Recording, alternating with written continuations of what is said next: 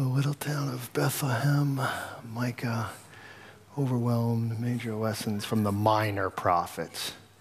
Always with the minor, always with the minor. Like, I don't know that I didn't have as much to say as Isaiah. We got to point it out everywhere. The minor prophet. And God didn't think it was minor, the stuff I had to say to me. Oh, hello. Hi. Has anyone seen a Pastor Rick? He asked me to come and speak to you. I think I'm in the right place. 3 McGinnis Drive.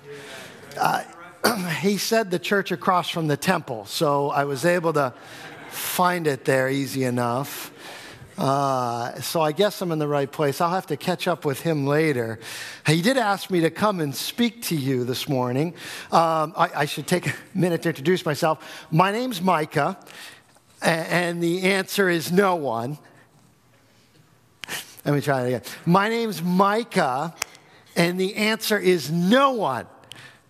That one kills in Jerusalem. All right. Well, we're going to have to back up a little if you didn't get that one. And going to have to explain a little bit more. I can see we'll have to start a little bit back at the beginning.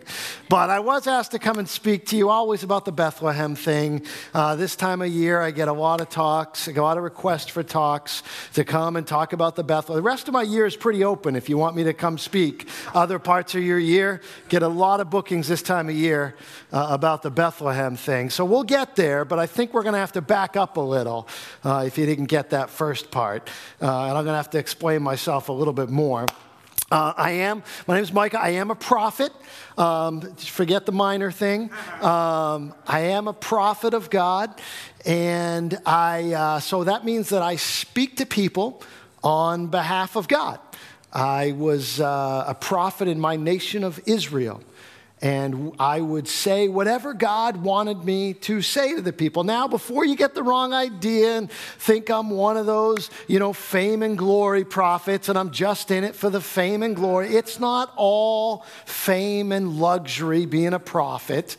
I mean, you get the occasional advantage walking down the street. People recognize you. There's the Prophet Micah, and sometimes you go to a feast and you get a good seat at the feast and one of the grandmothers slips you a little extra piece of lamb on the way out. But it's not all fame and glory being a prophet. Actually, being a prophet is, it's kind of a hard deal. And it's kind of hard a lot of the time for us prophets if you don't know much about it. First of all, we don't get to pick what we say. We just have to say whatever God tells us to say.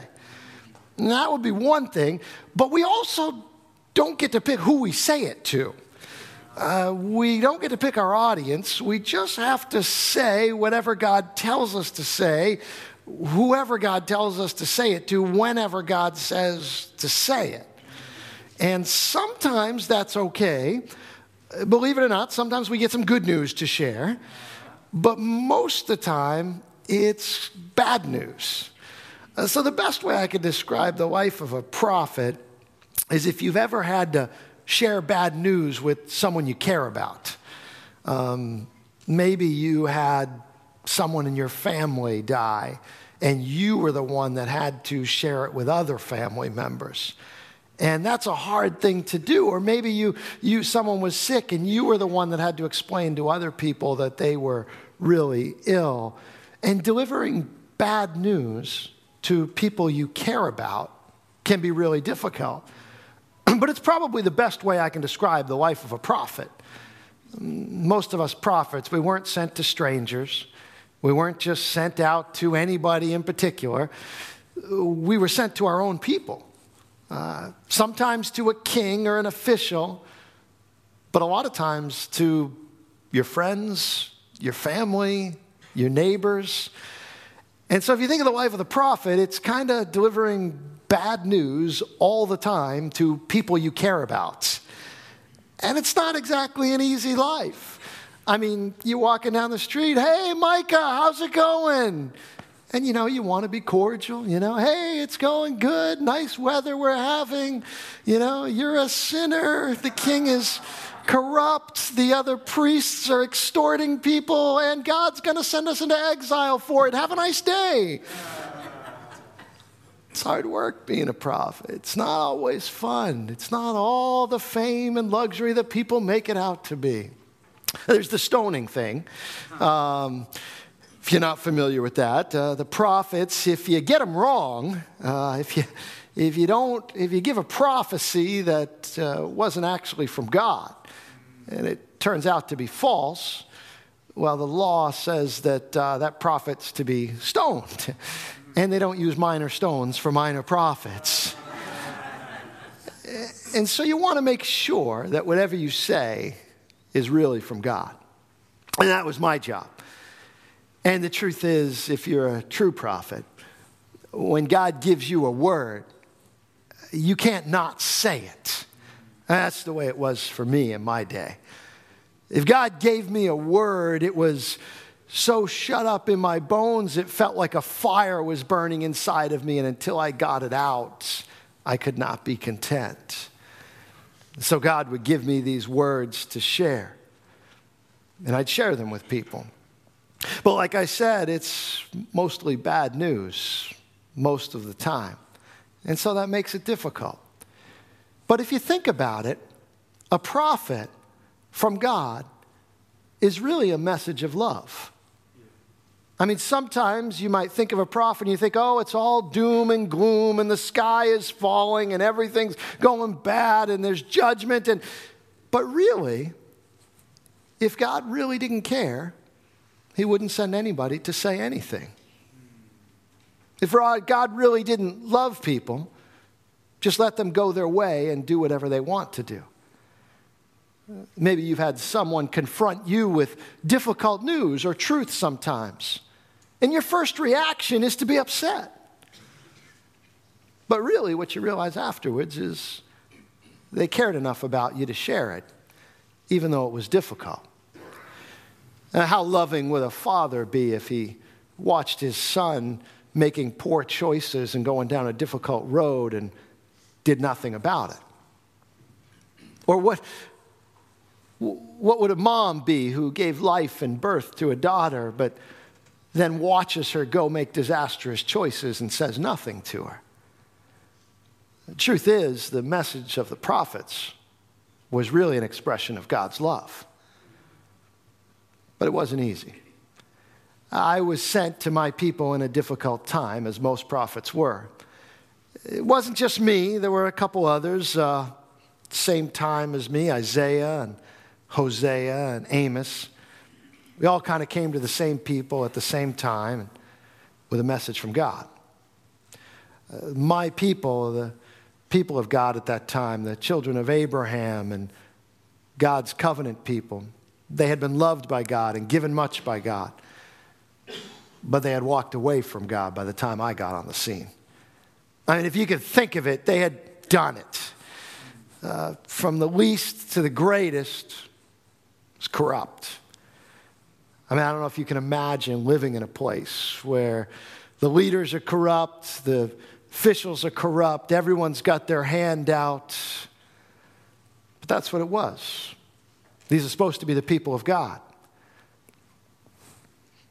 Our government leaders and officials, judges, they're supposed to be impartial, supposed to administer justice and care about right things and being fair. But they didn't. You could buy your judgment. If you had enough money, they would find things in your favor. And the truth is that the poor and the ones who are often suffering the most injustice found no hope.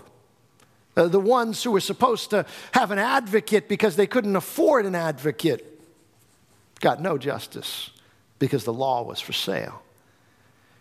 It wasn't just them, though. The priests were involved too.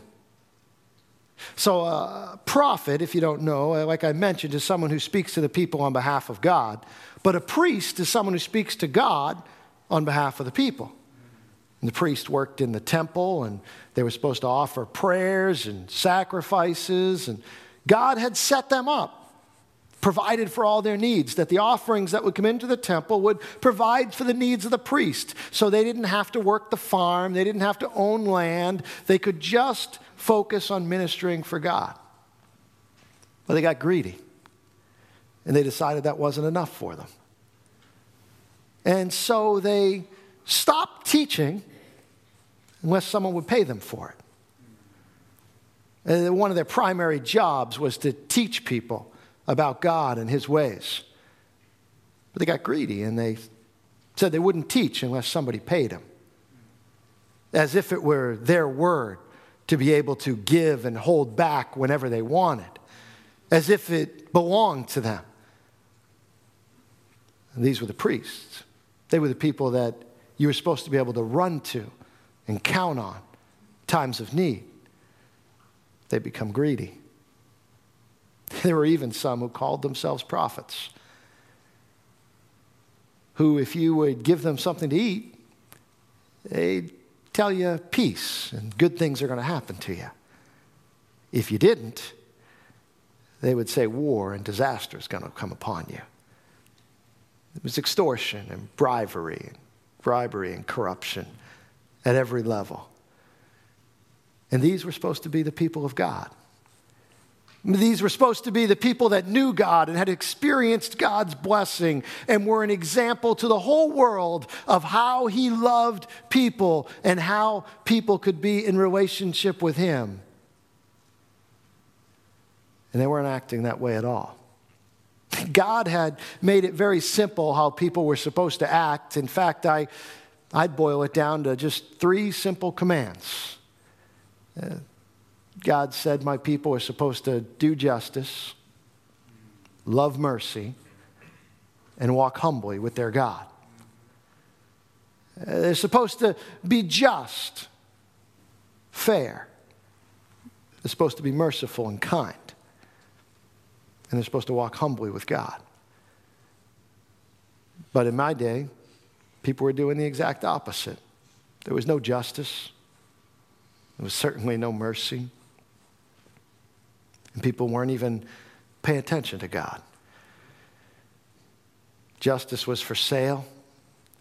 As far as mercy, people would, you're not going to believe this, but people would come through when they were passing through our nation, just to pass through to get to the next destination they were going to.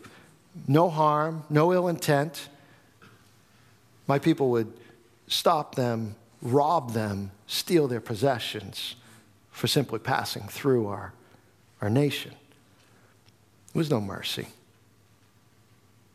And as for walking humbly with our God, there were altars to all kinds of gods set up all over the city.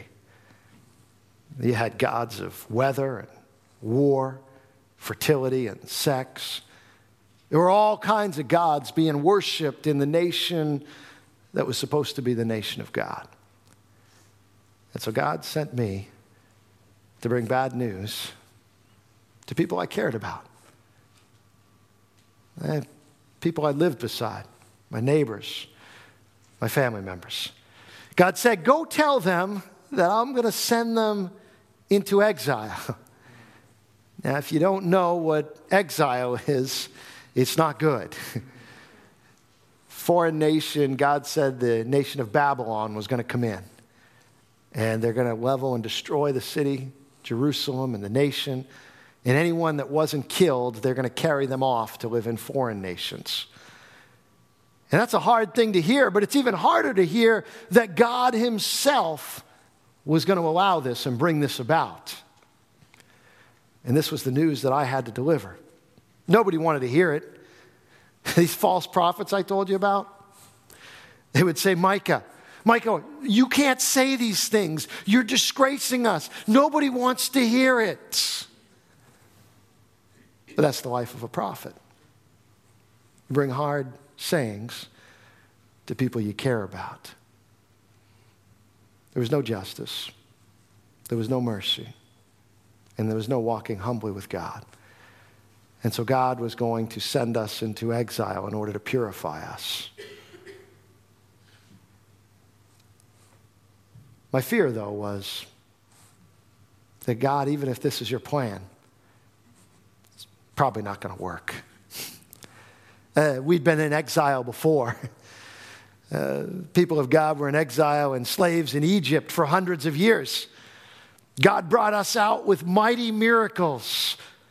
He split the Red Sea, and there was walls of water on both sides, and we walked across on dry land. But it didn't take long for us to go our own way again. Forget that mighty God that brought us through. Forget justice and mercy and humility. So God, I mean, it's your plan, but not sure how it's going to work. In fact, I cried out to God and I asked, what is it that we can do to rid us and deliver us of this evil? Do you want sacrifices? Thousands of rams, thousands of rivers of oil. We'll bring whatever it is. Perhaps you want our firstborn, fruit of my body for the sin of my soul. Is that what you demand, God? But there was no hope in that. There was no sacrifice that was going to take care of it. We'd been making sacrifices for years. And yet we were still stuck in this place. Maybe you've been there. At a place where you try and do good. You know the good you're supposed to do. But you still end up back in that place doing those things you don't want to do. And what hope is there when you get there? What hope is there when I look at my people who for hundreds and hundreds and hundreds of years kept returning and walking away from God? Would God forget them? Would God at some point say enough? Maybe you have felt that way in your life. What would God do? Well, at one point he gave me a word. I said sometimes you get to share good news. And in the midst of this, where I'm crying out and wondering what God is going to do and what hope is there, God gave me a word. And the word and the prophecy was about the town of Bethlehem. And God gave me this word that said, but you, O Bethlehem Ephrathah, who are too little to be among the clans of Judah, from you shall come forth for me one who is to be ruler in Israel, whose coming forth is from old, from ancient days. Therefore he shall give them up until the time when she who is in labor has given birth.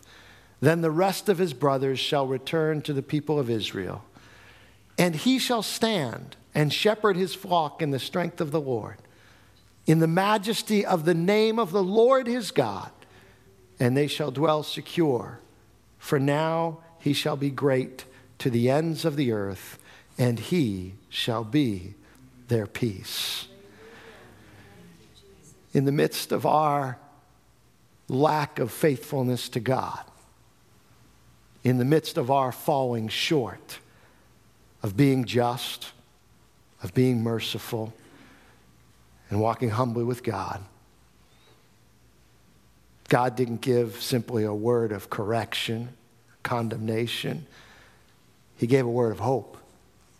He said, one day, that will come out of a little town called Bethlehem.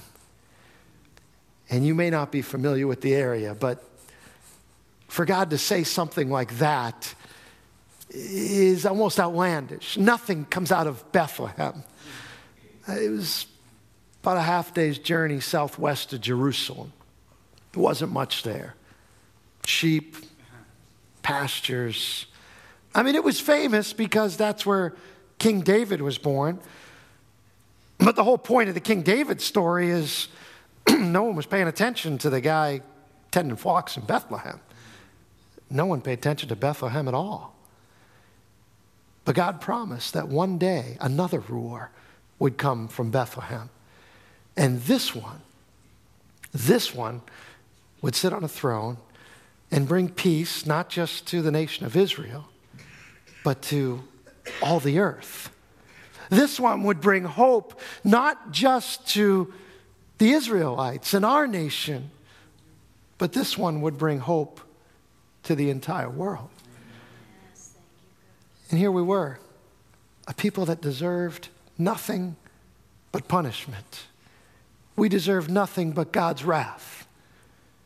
We deserved nothing but for him to turn his back on us as we had on him.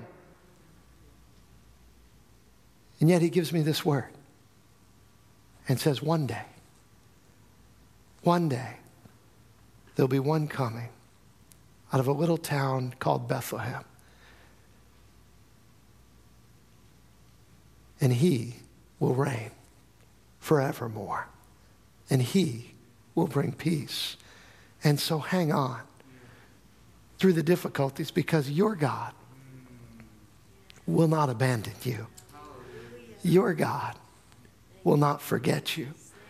And it's not about the reparations that you make, sacrifices. It's about the restoration that God is going to bring about for you.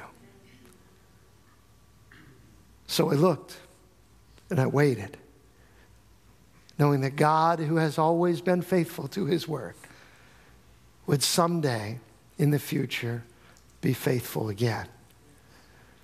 Who is like this God? In fact, that's the message I ended my prophecy with, the last message I received from God that I gave to our people. Who is a God like you, pardoning iniquity and passing over transgression for the remnant of his inheritance? He does not retain his anger forever, because he delights in steadfast love. He will again have compassion on us. He will tread our iniquities underfoot. You will cast all our sins into the depths of the sea.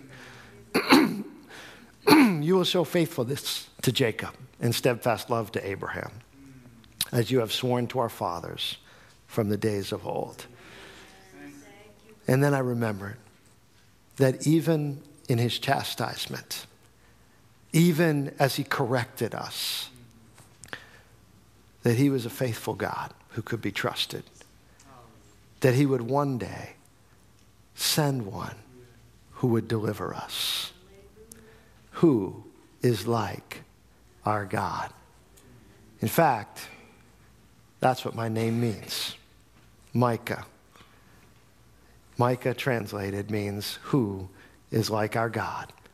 And the answer is no one. God bless you.